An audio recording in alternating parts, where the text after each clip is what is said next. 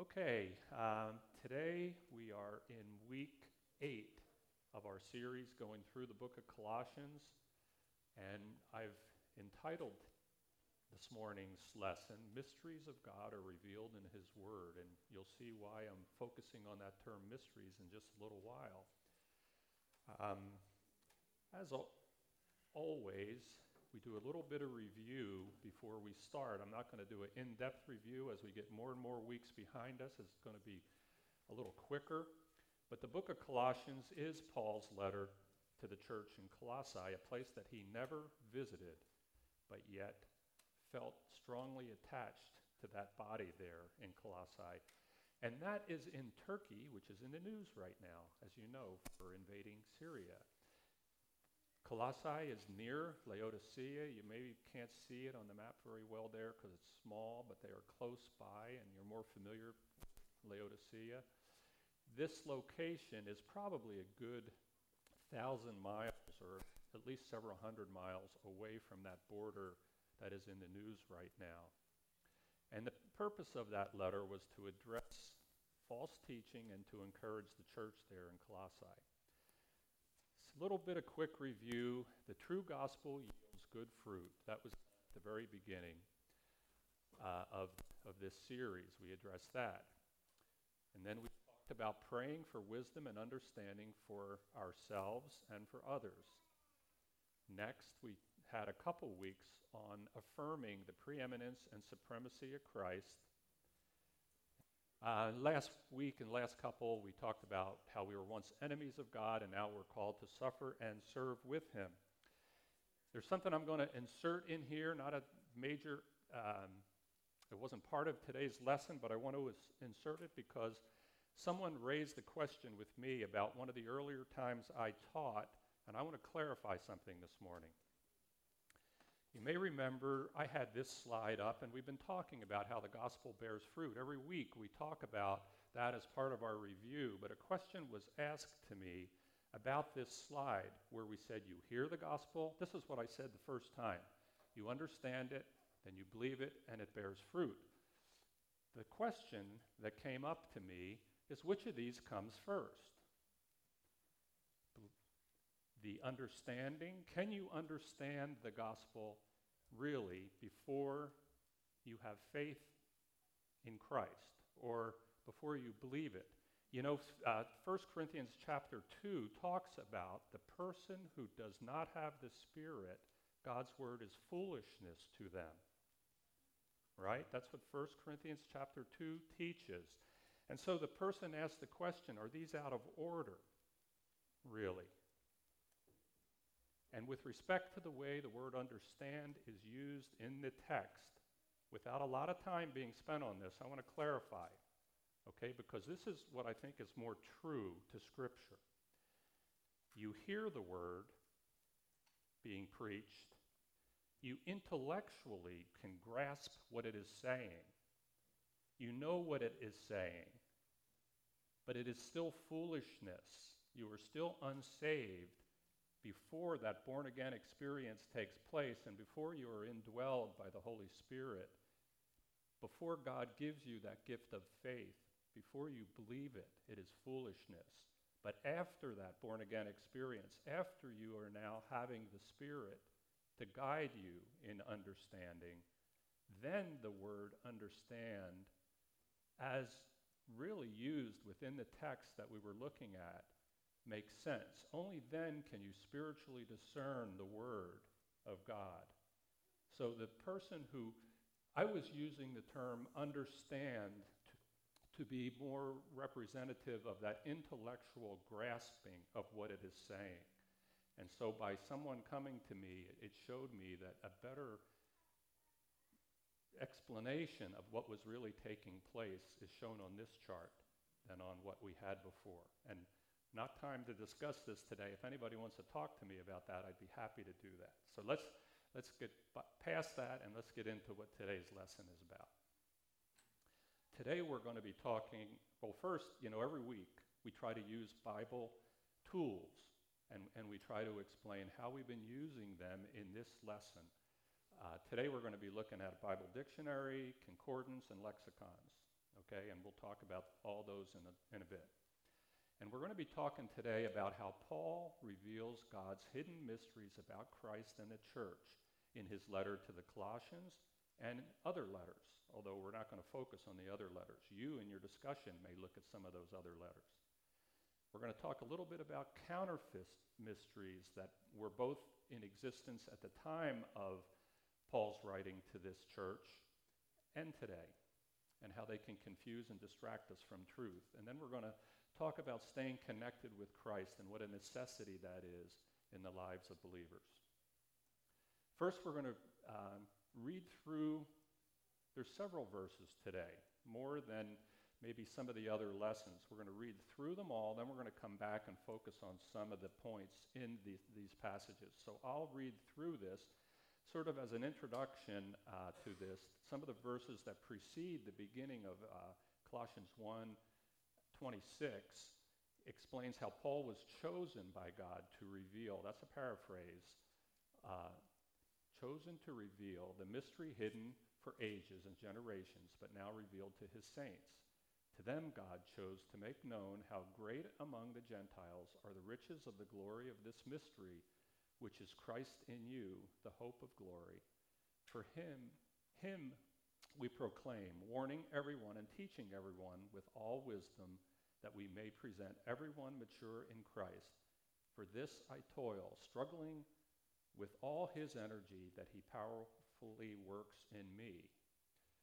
For I want you to know how great a struggle I have for you and for those at Laodicea, as we said, which is just up the river, and for all those who have not seen me face to face, that their hearts may be encouraged, being knit together in love, to reach all the riches of full assurance of understanding and the knowledge of God's mystery, which is Christ, in whom are hidden all the treasures of wisdom and knowledge. I say this in order that no one may delude you with plausible, another translation, fine-sounding arguments. For although I am absent in body, yet I am with you in spirit, rejoicing to see your good order and the firmness of your faith in Christ. Therefore, as you receive Christ Jesus the Lord, so walk in him, rooted and built up in him, and established in the faith, just as you were taught, abounding in thanksgiving. That's a lot of verses. We're going to come back and focus on certain points that were included here. First, mystery is shown in these verses several times, the word mystery. And Paul was chosen by God to reveal the mystery that has been hidden for ages and generations, but now revealed to his saints. To reveal the glory of this mystery. And Paul is struggling to help them to reach all the riches of full assurance of understanding and the knowledge of God's mystery. Next week, in that same little passage, we're going to focus, not me, Brian Finstrom is going to be teaching, and he's going to focus on these two things that are highlighted in blue, Christ in you and you in Christ. That's going to be the focus of next week, so today I'm not going to do that. There's some additional verses that he'll add into his teaching next week as well. So we'll kind of skip over that as something that we'll delve into in any more detail this morning. In 3 weeks, I'm going to be back, and I am going to talk about this one that I'm also going to skip over that's part of this passage because it will fit better to combine it with something else that comes a little later. This verse 2:4, which says, I say this in order that no one may delude you with these plausible or fine-sounding arguments. There's some additional teaching that comes a little bit later that this verse fits much better with. So I will combine it with that when I come back in 3 weeks. So you'll wonder why, well, we aren't talking about each one of these things today. It's because they'll be better taught about combined with something else later. We are going to talk about this, though, as our two main talking points today. We're going to talking about this command that we have to walk in him and to be rooted and built up in him and established in the faith. That's going to be the second main point we hit on today. Okay, most of the other teachers are modern, and I'm not. Okay, I still like the big, heavy concordance. I weighed it just because, you're not going to want to be reading the concordance while you're laying in bed because it's going to crush you. It really doesn't weigh as much as you think it does. It's only 8 pounds.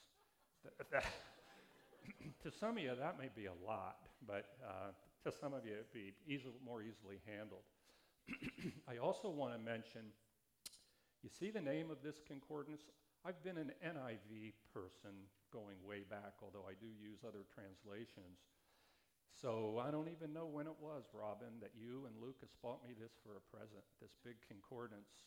But it's at least 20 years ago, probably, that I got this. And you notice it's not Strong's Concordance. It's the NIV Exhaustive Concordance. It's also a lexicon. And by a lexicon, it has the Hebrew to English, Greek to English, Aramaic to English, all those things that you need in this same book to be able to go back to the original language, especially if you're doing a word study. And this was written, this one, in 1990. Strong's, anybody got any idea how old the first Strong's Concordance, Exhaustive Concordance and Lexicon? 1890. Now, it's had 4 updates since then. I mean, the NIV's had an update. I still use the original NIV, which is, to me, way better than the more modern translations, which have taken away some of the maleness, as an example, that if you look at the most recent edition or version of the NIV, you'll see some changes that were made to not never, but to say instead of men, it would say something that obviously included women. But this is the older one, relates back to the original NIV. We're also going to use this Bible dictionary, which goes with the NIV. So I have these 2 handy, heavy books that support my old NIV when I'm doing studies that are still in the NIV. You can probably buy similar books like this for other translations that are specifically for that. I will also say that I can't say this is superior to Strong's or not. I've never done an evaluation myself or even read commentaries. I know this works really well for me. And you'll see a little bit about how we use it this morning, because I'm going to blow up some things from it.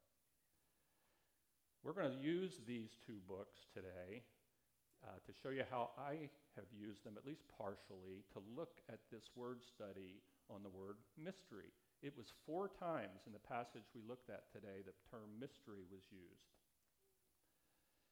So first, considering the Bible dictionary, it's the Greek word. We're looking mainly at only the New Testament today, but you'll see too when we delve in, mystery is in the Old Testament some, and you'll see that in a minute. But in the New Testament, this Greek word mysterion, or if I'm pronouncing that correct, was used 27 times in the NIV in the New Testament. And it's always associated with a verb of revelation or proclamation, like the mystery was revealed or proclaimed. Okay, it always goes with that. Mystery is being now explained, revealed to us. So it always goes together. And in the Bible dictionary, I'm summarizing this, but here are 3 possible definitions the way mystery is used in the Bible to mean one of these 3 things. First, something revealed that was not previously hidden. For example, it was not in the Old Testament, but it is in the New Testament. So God revealed something in his timing. There's a certain time when it was right to reveal it. And that's what that first definition means. It can also mean something about God that humans cannot completely comprehend. For example, the depth of his love. We cannot truly understand that mystery, the depth of his love. Or the third One is something about God that cannot be logically understood, like the Trinity. It is sort of a mystery to us. We know it's true, but we may know that it is a real thing, but it's hard for us to logically understand the Trinity. Okay, so that's three possible definitions for that word mysterion. And this is the one we're really talking about today, that first one. Something revealed that was previously hidden. So keep that definition in mind as we go into this and as you'll have a time of discussion on this idea. Okay, here, when I say GK, Exhaustive Concordance, that's my big book. And why do we use this GK? It is to summarize, it's the two names of the authors, Edward Goodrick and John Kohlenberger. They're the authors who wrote it. What I've done is I've blown up, if you go to mystery, typical concordance, you go to mystery, and here's all the times that mystery is in the NIV. And there are 25 times you can see that on there.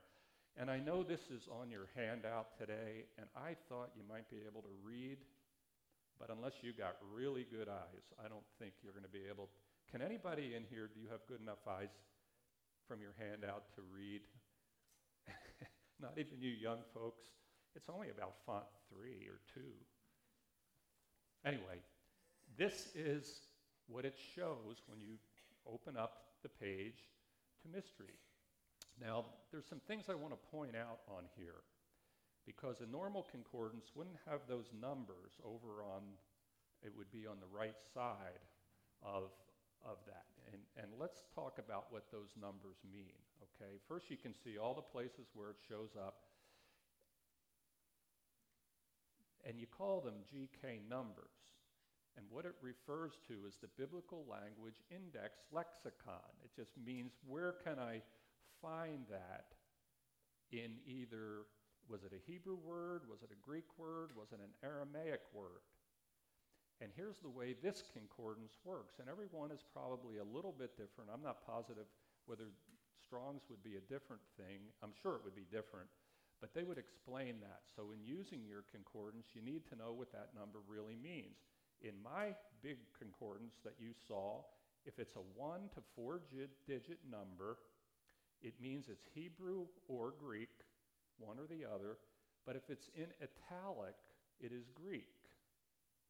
Okay, maybe you can see this, that the numbers, most of those ones that are all in the New Testament, it's 3696, and it is italics. That means it's Greek. Okay, that means it is a Greek word. But if you look up above, you see it's 10661. That is a 5-digit number, which means it's Aramaic. Did you know? See, most of those are Daniel. Did you know Daniel was Aramaic in the original language written? Not Hebrew. It later got translated into Hebrew, but it was originally Aramaic.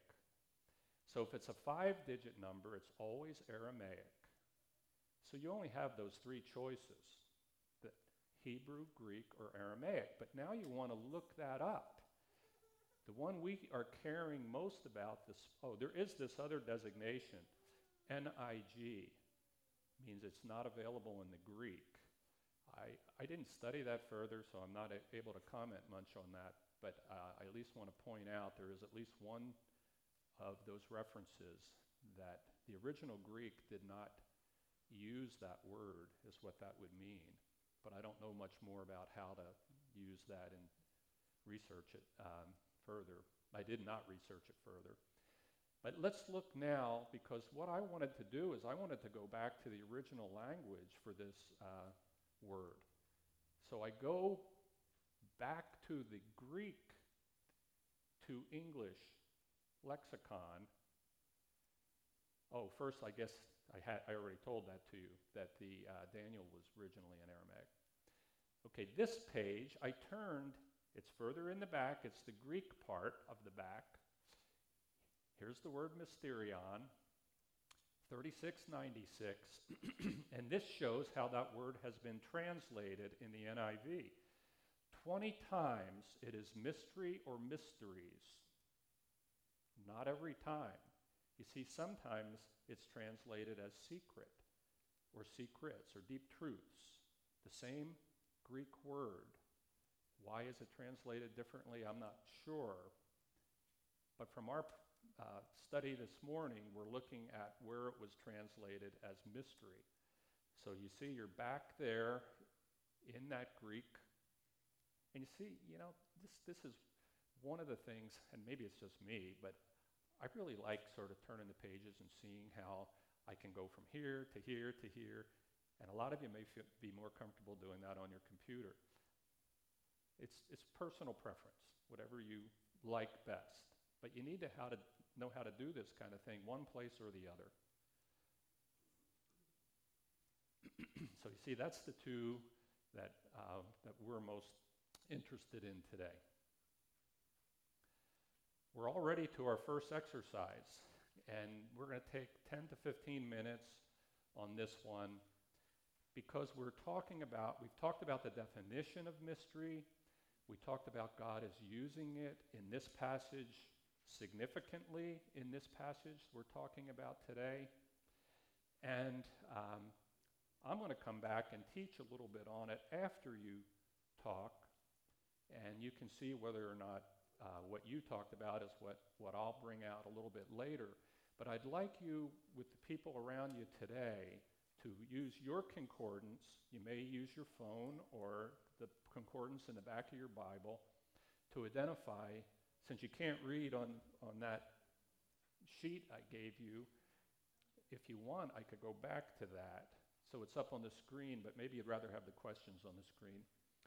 Use your concordance to identify other places in Scripture where mysteries are revealed. Now we're not talking about just the word mystery and what it means. We're talking about God revealing it. Paul being the chosen one to reveal the mysteries. So you're going to want to know, where are they? And you're going to want to know, is there more than one mystery? Is there just one mystery? What is it? What are they? So you're going to delve into the text. The text that you have before you, and if you brought your book, remember the book has all this text for Colossians, and it begins on page 6. You're going to want to look at chapters 1 and 2 in Colossians, because you will find these mysteries revealed in the text. This is taken out of the text, what he's actually saying. Not just, hey, I've got these mysteries. He tells us what these mysteries are, at least to some degree in the text. But there's other places in Scripture that you may, from your concordance, want to look at to say, what are these mysteries? And who were they revealed to? I've already said by whom, Paul in this case. And so what is the outcome of knowing these mysteries being revealed to you? And that's something you can just share with one another. So take 10 to 15 minutes now and talk about what these mysteries are and what are their meanings to you. So go ahead.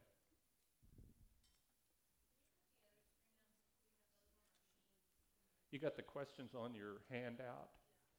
So you would prefer that concordance up? Is that what you're saying? This, is that what you're asking? Okay, I'll leave that up. Okay, for time's sake, I'm going to cut off this discussion time and sort of pose a question without just have you think about this. If there are things that are mysteries to the, let's say, to the masses, and you have insight into the answers as to what the mystery means, do you feel special? You know, if there's something that you and maybe only your, like if, say, our church had insight into what some mystery really means, would we be special? Is there something about humanity or human nature that makes us want to know the answer to mysteries where everyone doesn't know that answer? The reason I bring that one up is because when we talk about counterfeit mysteries being revealed. I think that comes into play. People wanting to have some special insight or knowledge. But here's a few things that I believe are revealed in the text. And as I said, if you looked at number 4 on the handout and tried to fill in the answers or looked at any of those references, you would receive some of the answers that to what was revealed. In talking to Robin, I learned that I used a term that didn't show up in the passage as incarnate, but that, and she was looking for that word. She thought of it. She thought of incarnate, but one of those mysteries being revealed is Jesus is God incarnate in the flesh. The full description, especially as Willie taught on a couple of weeks in a row there, addressed this point of God in the flesh, the incarnation. Another one is Christ in you. Again, that's going to be talked about more in next week's study. So today we won't talk about it, but just identify it, that he is in every believer in the form of the indwelling Holy Spirit. Another one is the hope of glory, that glory that will be revealed in us somewhere off in that distant future time of resurrection. Another one is that all wisdom and knowledge and riches is hidden in Christ. Again, that'll be addressed in more detail in a future lesson. And the Gentiles are heirs together with Israel. These are some of those mysteries that had previously not been identified, and so that believers may not have had a grasp of these ideas. Paul was revealing them, primarily in Colossians and Ephesians. Okay? Now, worldly or counterfeit mysteries. The Colossian church, what was going on there? You've heard this brought up already, this term Gnosticism, which was really a philosophy that was running through the churches that were being planted to some degree all over the areas that Paul went to spread the gospel. It was I'll call it a poison type false teaching that was in existence at that time. And you know, we could talk a whole morning just about the term Gnosticism, but for now, I just want to identify it as a philosophy that's centered on the search for higher knowledge, these deeply hidden truths that only certain people could understand. I'll call them the elite. And this rare knowledge could yield salvation. There's a lot more that could be said about what Gnosticism means than that, but it gives you an idea that knowledge is what matters so much. And how does that fit into the Christianity that was being spread? Well, first, that only some of this secret or mysterious information was to be shared with ordinary Christians. They were either incapable of knowing it or they were holding it to themselves, except for certain things. It did lead people away from the true gospel, and there were a couple key points that led them from the true gospel. It taught a different gospel, a different Jesus. Flesh and matter were evil. There was no incarnation, as we talked about, for those who believed in Gnosticism. That the Spirit was only temporarily upon the man Jesus from the time the dove, remember when he was baptized, the dove came and kind of sat upon him, which represented the Holy Spirit. Only from the time of that dove event until the crucifixion, they would believe that when Jesus was crucified, that Spirit left him. So he had the Spirit for a limited time period. And again, we could talk more and more about this, but we won't this morning. But it is dangerous heresy. I don't think it's that common in the church today as it was back then. But if it was true, then only a man died on the cross, and it would have been an insufficient sacrifice. Okay, so that is the main heresy that was being addressed at that time. There were other things going on that was some false teachings in the church, like angel worship, and following other kinds of special rituals and holidays and all those kind of things that were also diverting people from the gospel, but this was probably the main concern. Now today, as I said, Gnosticism is not a real big problem within the church, but some of the things that you'll see on this slide here could be. There are people in the church that are revealing mysteries.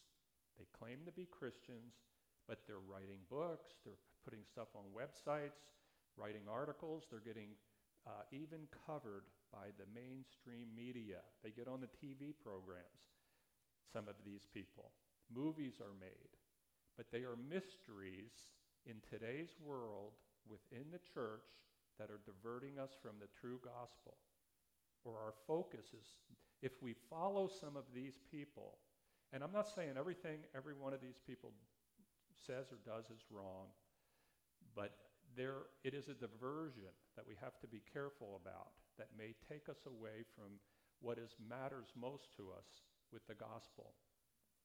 These hidden messages and Bible codes, and somehow this person who I've actually read a few of his books, Jonathan Cahn. Anybody ever read any of his books about mysteries? There's a lot of mysterious things that Jonathan Cahn has somehow identified and writes books about them. Some of them may have some biblical truth to them, but it is a diversion away from what matters most. And so we need to be careful.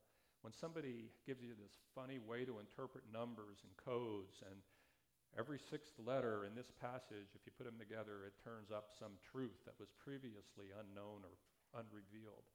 That's more what some of this stuff looks like today. So just be careful that there isn't somebody out there that diverts you from the gospel by turning you to something mysteriously that is there, but only they or only their little group has been able to figure out. Okay, so that's something. All right, now we're going to turn to the other main issue that we were going to talk about this morning. I'll reread this verse, or passage, in chapter 2, 6 to 8. Therefore, as you receive Christ Jesus the Lord, so walk in him, rooted and built up in him, and established in the faith, just as you were taught, abounding in thanksgiving. Okay, so this is all about staying connected to Christ. And we talk about that often and what that means to stay connected. I don't have scriptures listed here, but among yourselves, again, for 10 minutes or so, talk about how you, and you see I'm emphasizing you, how do you walk in Christ, and how is that consistent with Scripture? How do you stay rooted in Christ? Again, consistent with Scripture. And how are you built up in Christ? And are there other terms you think of when we talk about this connection to Christ? So go ahead, take about 10. Okay, let's go ahead and look at some of these things here that help answer some of those questions. So what does it mean to walk, be rooted, and build up in Christ? Got a few things here to help us with that. It means an intimate relationship to draw near, and we've got the references that are shown up here. I won't read all those right now. We don't have time for that, but it means hearing his voice. We're his sheep, and we hear his voice.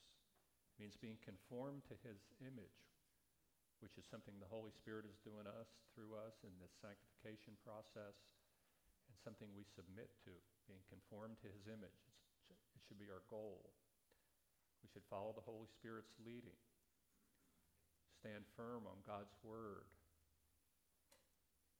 grow in knowledge of Jesus Christ, and being equipped for every good work through a lot of those things that preceded that on this slide. So this is some answers. I'm sure some of you had some good things too, and let's kind of wrap up here and then see if we have any comments people want to make at the end if we got time. A little bit of application and self-examination is the way I just wanted to end today, with some questions for consideration. for you to think about. Do you better understand the mysteries that were once hidden that are now revealed to us? Do you have a better idea what they are and why they matter? I guess as we study a few of those in coming weeks, you'll gain even a better understanding of what they can mean to you as a believer. Are you toiling at working hard to share these mysteries with others, or will you now do that if you ever have a conversation?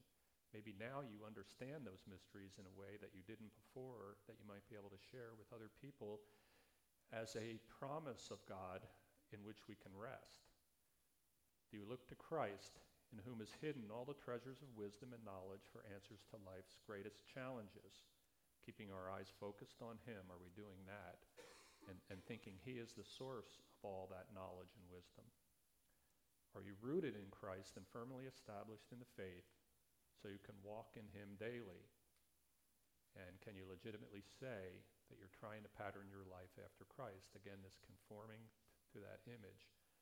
Got a few things that if you wanted to do a follow-up to today's lesson, learn a little bit more about the concept of mystery, and also just this staying connected to Christ, this abiding in him. I don't know if any of you mentioned that term, which we use often around here. John 15. You might want to read those three as a follow-up to today's Sunday school lesson. So, we're kind of wrapping up here. In 3 weeks, the reason I'm putting that one up and then I'll talk about next week is because I referred to this lesson that's going to come up. Today's lesson 8, lesson 11 will be counterfeit beliefs that have an appearance of wisdom, and then some of those ideas beneath that. Next week, we talked about also, Ryan Finstrom is going to talk about what does it mean to be in Christ. Again, a topic that we've talked about before, but we can never talk about it enough because it's important and it's hard. It's kind of a hard topic. So I think that'll be a great week together next time. So we got just a few minutes.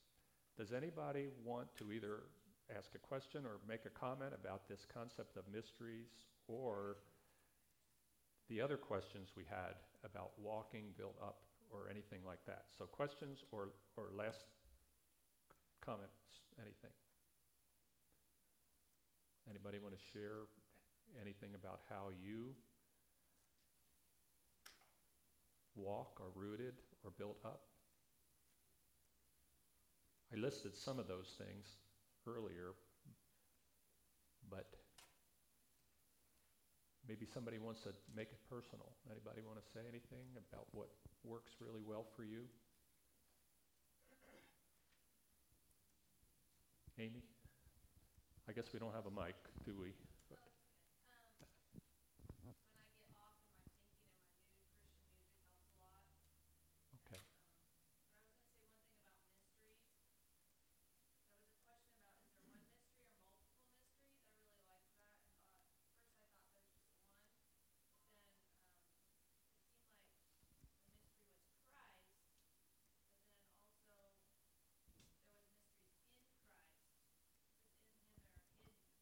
of wisdom and knowledge. Okay, good. That was interesting. Yeah, I think that is something that some of those things that are identified in those mystery passages are, they all seem related, but yet there's a couple that are different. For example, the Jews, Israel and the Gentiles, all one. And it doesn't mean we are one with respect to God's plan and how he'll deal with each of us. That could be separate things in God's plan, but yet from the perspective of eternity, we are one.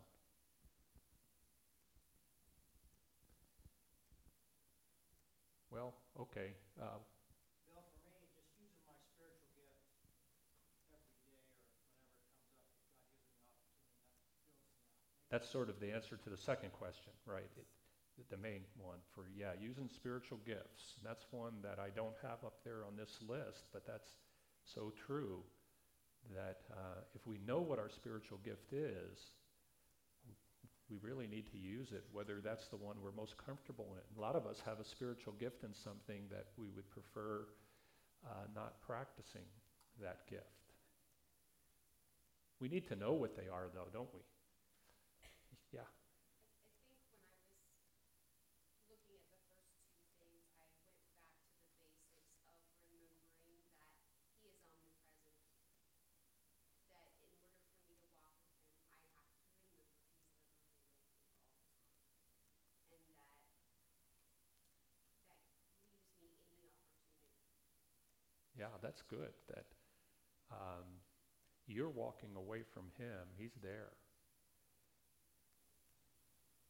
Like we talked about last week, whether we think we're hiding our sin from other people, we're not hiding it from him. An example. But he's also there to help.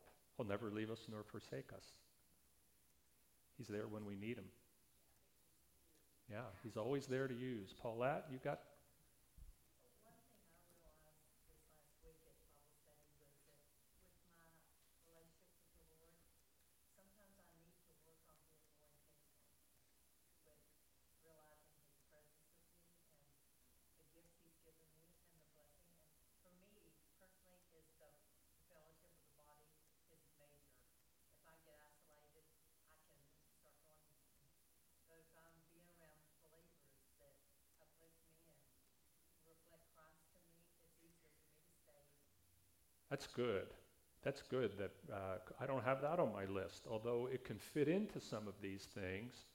Other believers can help you hear his voice, help you in these other ways that are on this list, but that's a great example of how we walk and are rooted and built up. We encourage, we edify, all those things to one another.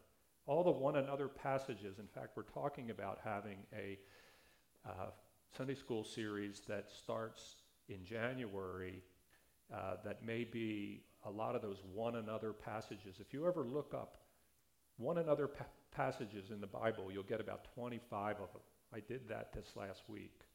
And there's so many different things you can talk about on that one, but that fits in with what Paulette said. Okay, it's 2 minutes after 10, so I'm going to pray and then we'll break. Heavenly Father, thank you for this time this morning, for the faithfulness of these saints to want to know you better, to walk with you. We pray that you would help us in that endeavor, to help keep us close to you, help us to not wander away. We know you're there, and we have a tendency to wander, just like those sheep who would wander away. Help us not to do that. Help us to abide, stay close, and in that way serve you in a way that pleases you. Pray that you're here among us for fellowship as well as the coming service. Pray that your Spirit is leading worship and teaching in the main service today. Pray that you would draw us closer to you through both of those things, teaching and worship in the Lord's table. And we just thank you, Lord, for this church and for the faithful service of so many. It's in Jesus' name we pray. Amen.